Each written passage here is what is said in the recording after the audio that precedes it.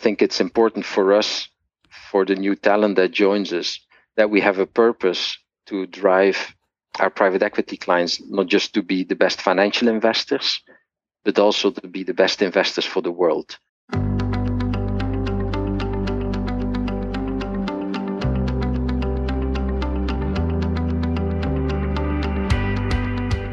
Joining me today is Christophe de Vusser, a partner in our Brussels office. Today we'll talk with Christophe about his background and path to Bain, his impactful work within Bain's private equity practice, and the crossroads of private equity and ESG at Bain. Welcome, Christophe. It's great to have you here. Great to be here, Keith. So, Christophe, as we always do, I want to get started with a little bit about your education and early career path. So why don't we start with enrolling in your master's program at the University of Ghent? What was the plan? What career path did you have in mind when you started on the journey? Yeah, so as you say, I'm a civil engineer, classic construction engineer from the University of Ghent in Belgium. I don't think there was a big master plan of becoming an engineer. So I was good at math at school, and by being good at math, and you look into the options and what career options can be out there, engineer was the obvious one. You know, it's an education with a lot of opportunities coming out of it, mm-hmm. and it's kind of the obvious one that they recommend to you when you're good at maths at school. So that's what I did. Did you get a lot of advice from family and friends on the career paths ahead of you with that degree background? Yeah, I think I got most of the advice from my teachers at school, actually from a math teacher, probably mainly because none of my parents actually were really into business. My mom is a preschool teacher. My father was working, at the distribution center of Volvo trucks, and so none really had background at university. Was kind of the first generation in the family going to university, and so I relied a lot on, I think, on some of the mentors and teachers mm-hmm. at school that helped me think through career opportunities. And when you went to the degree program that you went into and you finished, did you want to be a civil engineer? Did you have an eye towards business, or how did you choose what to do on the back end of the degree? Yeah, I think I got more into it, which might sound funny from an artistic point of view. Actually, I think probably I was always interested in architecture, and construction was relatively close. I'm one of these people that likes bridges, or can look into a bridge as a piece of art, and I think it's one of the reasons why I did end up at the construction side. I'm not really an engineer, from computer science or mm-hmm. or designing cars and motors, etc. But I think the more artistic point of view I always find interesting, so that's why I got into the construction side. So I didn't see you come through the AC process for the BBM interviewing that we did after school. Did you consider Bain when you finished that program before you went to your industry job? Tricky question, Keith, because I actually applied at Bain at that time, which was in 1996. I still have the letter of the then office head wishing me all the luck in my career. But I got late in the process. Bain was just starting up in Belgium. I applied. There were 2 or 3 people that they recruited at the time, and I didn't make it. And so I first went then into Procter & Gamble for 4 years before Bain contacted me back through a headhunter. But yeah, it's not because you wanted to go into Bain, didn't have the first opportunity to get into it, that therefore there's no opportunities later on in the career. So at Procter & Gamble, they have a lot of roles around product management. They obviously have a lot of brands that people know. Did you go on to the business side at Procter & Gamble, or did you do something different there? I didn't go onto the marketing side, mm-hmm. but I went into the purchasing or strategic sourcing side out of their European headquarters, first in Brussels and then in Geneva, which was actually one of the best schools I think I've gotten through at Procter & Gamble. So the marketing is typically local when you start. So you get a local brand, you work into the local country. On the sourcing side, actually it's a global organization where immediately you're part of global sourcing teams. I had the opportunity to be part of the sourcing team that was opening up sourcing in China at the time. in the late 90s. Spent a lot of time in China, in the Middle East, developing global suppliers, and that is really, I think, the education that I got that got me onto the business side at that time. And so it's been a great school, actually, at Procter & Gamble. And how much responsibility did you have, early in your career, 2 and 3 years out of university, as a buyer in a global organization like P&G? Was it a lot of responsibility? Were you just learning by being part of the team? Were you, talk a little bit more about that. No, I think P&G was great at giving young people a lot of responsibilities.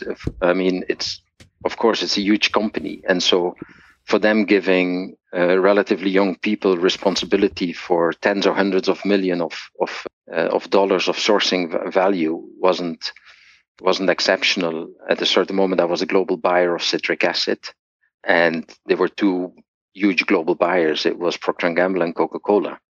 And when we were going to develop the sourcing in China, you could go as the lead buyer in the world of citric acid. And that gave a lot of learning and a lot of opportunities to grow, actually, and to take responsibilities early on in the career. So when you're doing that and you're building those skills, at some point you probably thought, I should do something more business related. So how did you end up back at Bain? Because it sounds like you were given a lot of responsibility, had a ton of learning, and honestly, for a first generation college student, your career was going well. So what was the motivation to change? Well, it's one of the elements that I often mention to young people as well. Is it's good to look into what people do that have been in your role and stay for 10 years in that role. Right. And what are those people doing when they continue into the firm or when they leave the firm? And so I saw that a lot of the people that started into sourcing either stayed into sourcing, and when they went out of Procter & Gamble, they often go into sourcing at another firm, and it's not what I wanted to do at that time. Right. And so when I got actually recontacted by Bain at that time through a headhunter, I thought that was a great opportunity to maybe see something else than staying into the sourcing world. So I'm incredibly grateful for everything I've learned. But at the same time, I thought joining, consulting for, 2 or 3 years, might provide more options to my career. And so that's why I joined Bain at the time. So the search firm calls you back and you get another round of case interviews. Did that go well? Well, I think there's people that had prepared better at times for interviews than I did. But I think some of my friends were still at Bain, and they say, let's hire even if the interviews were not perfect. Very well said. That went well so far.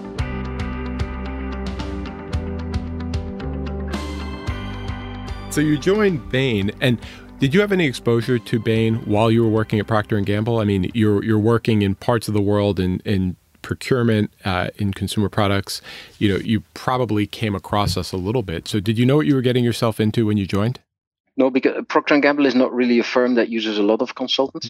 And so it was a bit a jump into a different world, which at times was interesting because you come from a world with a lot of autonomy where you're negotiating big deals with the leading chemical suppliers. And you move into a world where, your manager tells you, to improve your tagline, the y-axis on your slide and the sources on your slide. So that was a bit of a learning curve, let's say. But I think once you get it, when you're sitting in client meetings and the client reacts to your slides, you all of a sudden start to understand the importance of taglines, axes, and sources. And because it's exactly when I thought, why does that care? And the client points you to it. It's important. But I think that's an easy learning curve, getting into the business, learning the job, knowing exactly why that's important, and then adding on the experience that you've built throughout the years, from the business world that you've been into. I think that mix was really helpful. And I think, honestly, I needed probably the 4 years in a firm in order to be an effective consultant as well. Did you know that you were going to focus in private equity from the beginning? Because that's where you ended up now. But I would have assumed with your background in consumer products, you would have started in the consumer products practice and probably built out a nice niche for yourself doing procurement work, as a consultant.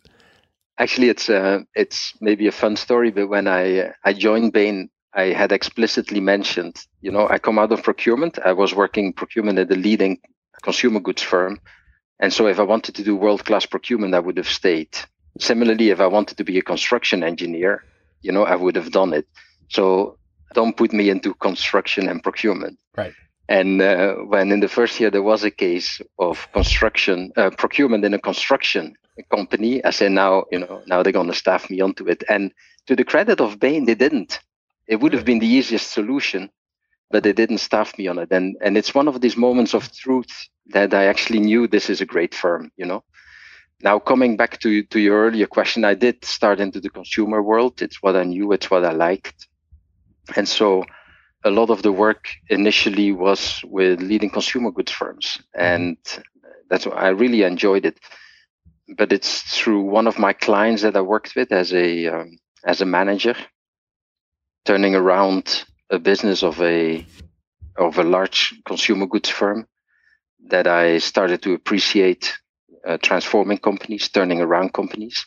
That client went into private equity, and that's how I followed into the private equity world. So it's been a natural transition, let's say, from consumer following the client into private equity.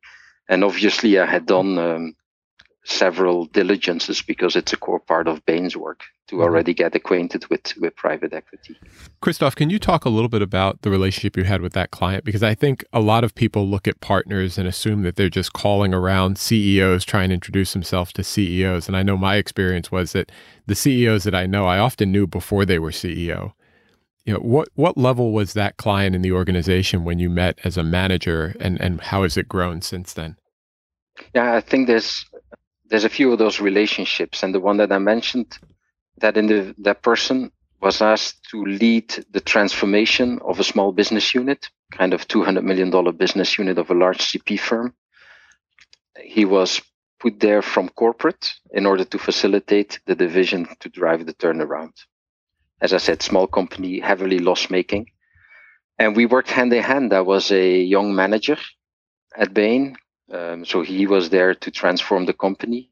We worked together for over a year on making that profitable. After 18 months, it was from -20, to plus 10% profit. Wow! And that was a great success story. It was actually sold to private equity behind that turnaround and that transformation story. But that was, I was a manager, and he was sent by corporate to drive a corporate transformation of a small unit. He then became the CFO of the European division of that firm. And from that went into private equity. And from that became, one of the leading managing partners in one of the leading private equity firms. And, we had the pleasure of working together for a long time up to now. It's going to be soon almost 20 years. But he didn't start as a CEO. I didn't start as a partner. But we've enjoyed working together. We have enjoyed creating results.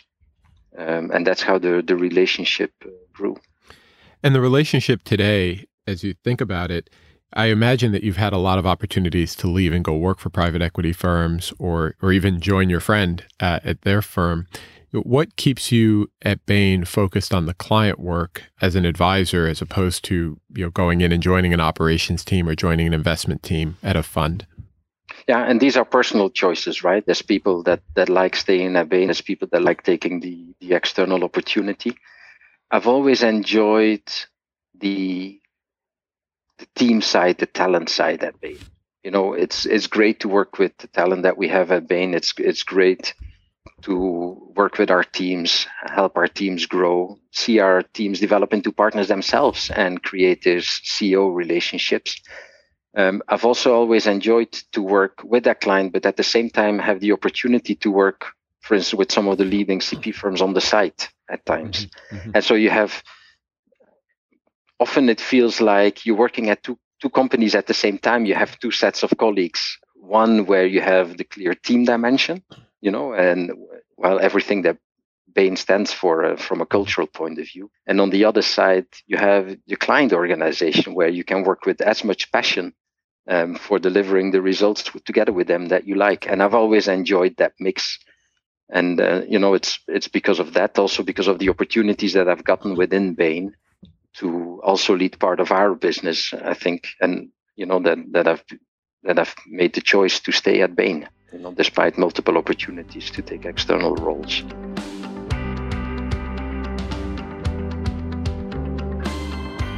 So I do want to talk a little bit about the work that you're doing, leading a big part of our business in private equity. But before I get there, I did want to talk about, you've also had other leadership roles at Bain.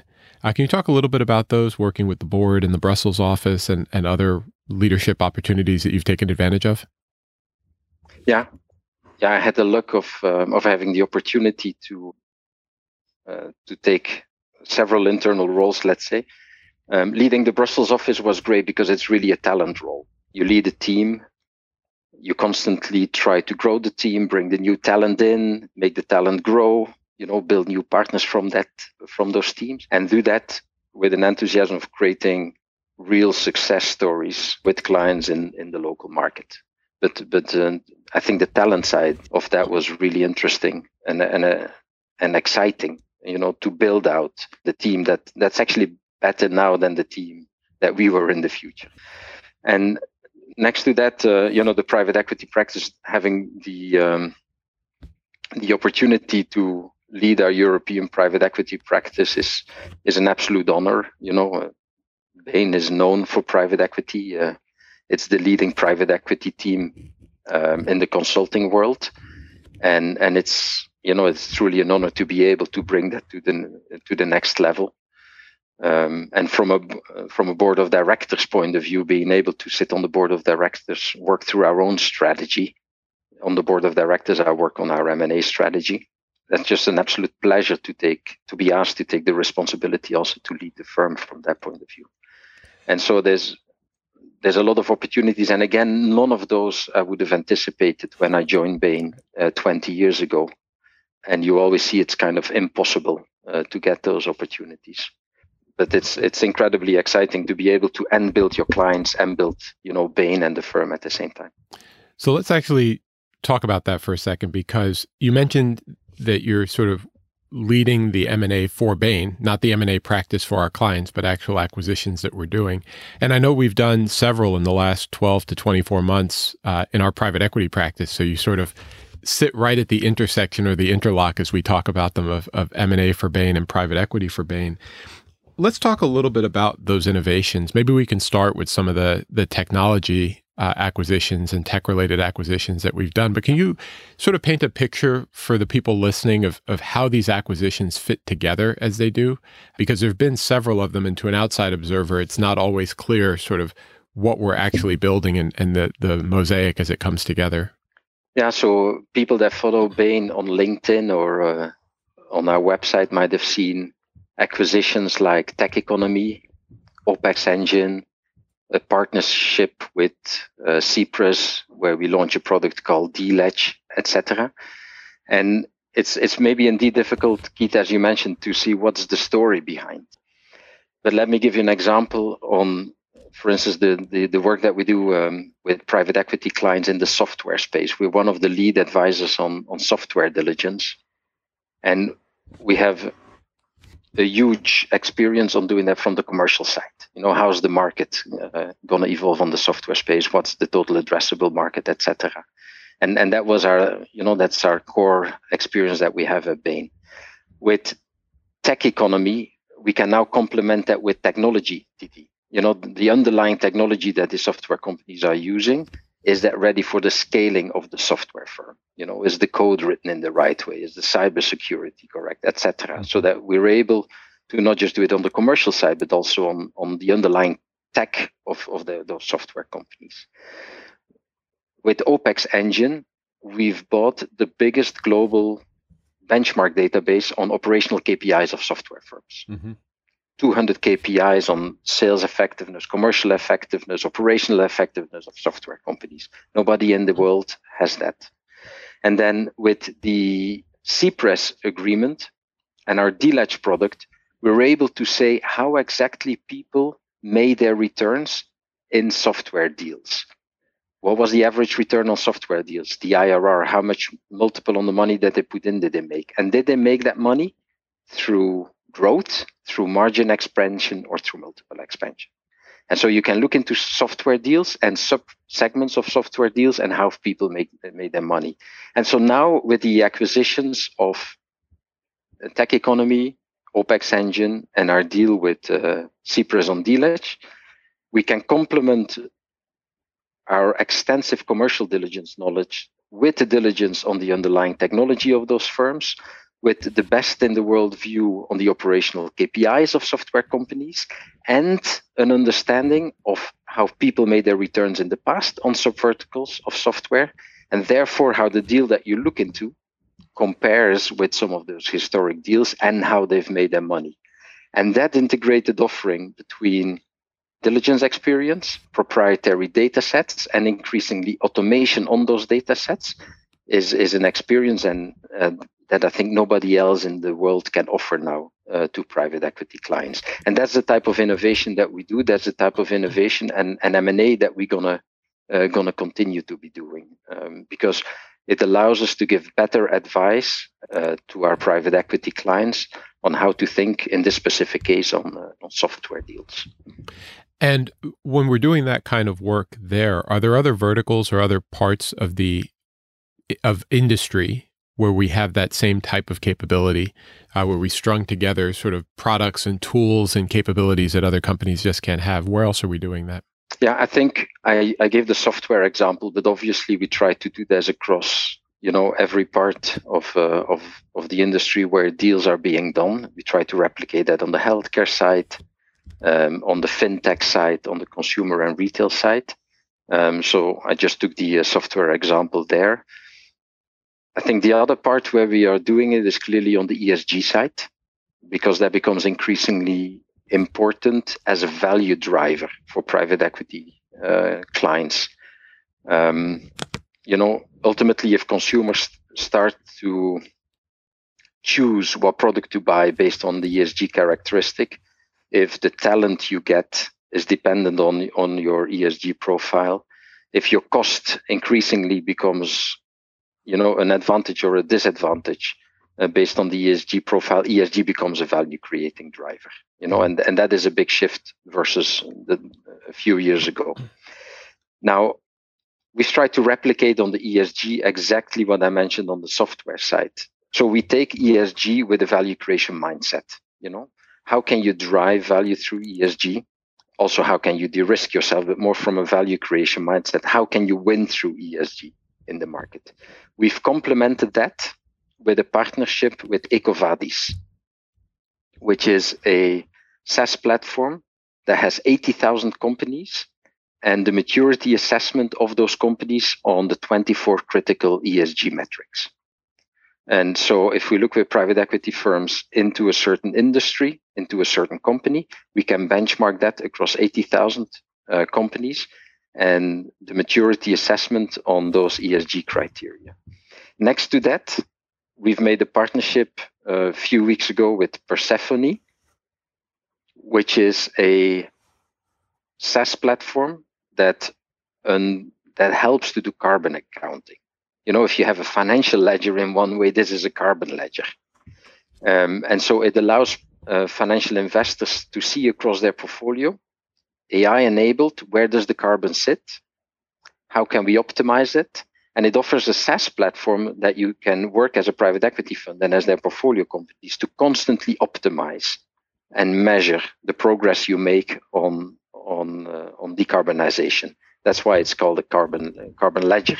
And so on the ESG side, we've taken it with our value creation approach. We have the biggest benchmark database on ESG maturity assessments, and we have a decarbonization SaaS platform on top of that. And that is the biggest integrative offer that we can offer to private equity clients now through our own experience and the partnerships and the acquisitions that we've done over the last weeks. So Christoph, for people that might be joining Bain, is this work that we're only doing with expert staff or people that we hire in to do tech diligence or ESG diligence? How can people get involved in what you just talked about? Because it's basically doing something that other companies can't do and working with the leader in the space. So what does that look like for somebody joining Bain? Ultimately, we want to integrate ESG in every single diligence and every single value creation plan that we do. And so if you're new to Bain and you're going to work on our diligences, you're going to work on our value creation plans, the purpose is that you will be part and be able to work, with these tools on ESG, with this partnership on ESG, on every single case that we're working on. This is not something just for experts, but this is core of what we want to do in all our diligence and all our value creation plans at Bain. Yeah, I remember sitting in the healthcare practice meeting several years ago when I was doing a lot of client work in the space, and the head of the practice stood up at the beginning of the meeting and said, there was not a single deal of any material value anywhere in the world that our private equity group didn't diligence last year. And it was just kind of one of those moments where you go, did he say what I think he just said? Because that's wild to just think that in every market around the world, Bain was looking at all the important deals that was there. You mentioned healthcare earlier, but that's true in almost every sector of the economy at this point, I think. Yeah, I'm not going to say it's 100% everywhere, but indeed we look into the vast majority of all the big deals that are happening in the world, and with a relative scale that's 3 times the one of our next competitor in terms of the number of diligences that we do. And that's just incredibly exciting. If you're active in a space and you pretty much see every big deal that comes out into the market, and we're able to be part of that, it gives us an enormous amount of pride, but also gives us an enormous amount of cumulative expertise and experiences in those areas. Right. And that's why it's great to be, to be able to do this with Bain's private equity practice. Right. And the benefits of that leadership goes back to the virtuous cycle that you described in terms of the acquisitions and the tools that you're able to bring into the ecosystem to just further extend the lead that we have, which is awesome. I think it's up to the leader in the industry to also be the leader on the innovation in that industry. And so that's why it's our mission to constantly innovate together with our clients to stay ahead. And for sure on the ESG side, I think it's important for us, for the new talent that joins us, that we have a purpose to drive our private equity clients, not just to be the best financial investors, but also to be the best investors for the world. Because I think if we can help, and it's only Bain with the influence that we have on the private equity industry, I think it's only Bain that can have the full drive and support the private equity industry to become better investors and better investors for the world. And if they do both, I think we're going to be a big driver, not just as a good factor for the world, but also to have the private equity industry constantly as a growing and a successful industry. And that's the purpose that we have with our teams now. Better investors, not only financially, but also for the world. That's a really inspiring and ambitious goal for the practice and would have a huge impact on society. So we continue to support and cheer along the practice for those of us that are not in it, just seeing the amazing work that's going on there.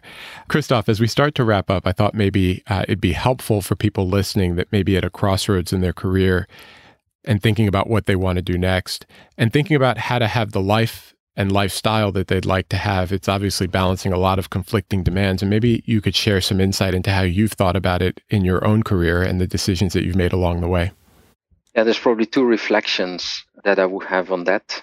In terms of protecting the personal lifestyle and making sure that consulting can be a long-term career, I've always tried to first carve out the time and set the boundaries on the personal side, and then make sure that Bain could fit within that. What is really critical to preserve? For me, it was critical to preserve the weekends, the holidays, and time in the morning with the kids, bringing them to school, and some of those elements. And I've always tried to first put the personal boundaries together with my wife, together with the kids, and say what's important to preserve, and then fit Bain into that. And that has worked remarkably well over those 20 years. Also during COVID, when we were all sitting at home, I had blocked every noon, every evening as a meeting with the family. And I think throughout COVID, I've been able to have every day, every evening, every noon, the lunches and the dinners on top of the holiday and the weekends. And that has been a good experience, actually. And it's by, again, setting out and carving out these times that I think you create a sustainable life at Bain that can last for 10, 20, 30 years. Second piece of advice linked with that is I've never thought too much through long-term plan, 5, 10 years of career. As long as I was enjoying what I did, I had fun with my clients and my colleagues, I thought that I was growing. I enjoyed the time of Bain, and I wasn't constantly looking into the other opportunities. Now, there's been plenty of opportunities that came my way, and those were always good reflection moments to think, what can I do outside? But also, how do I think about my next 3 years at Bain and what will make this incredibly exciting? And drive an active engagement actually with Bain to say, this is what actually excitement could look over the coming 3 years. And so that you compare, two positive stories going forward. And that has been incredibly valuable as well to refresh myself on regular timeframes in terms of, thinking through the attractive opportunities that could exist at Bain. Not just looking back on what you did, but really looking forward at what you could do internally, and then comparing the opportunity outside with, a new opportunity inside of Bain. And that has always been very enriching as well for myself. Awesome. And Christoph, I want to end with one other question for you in terms of the outlook for our private equity business. What gets you excited about the next several years in the practice? I think there's a few elements that are really exciting as we think about private equity going forward. First, it's an asset class that will continue to grow because it drives great results. It will increasingly open up to retail investors. And so it is a space that has tailwinds, and the private capital markets has tailwinds and will continue to have tailwinds.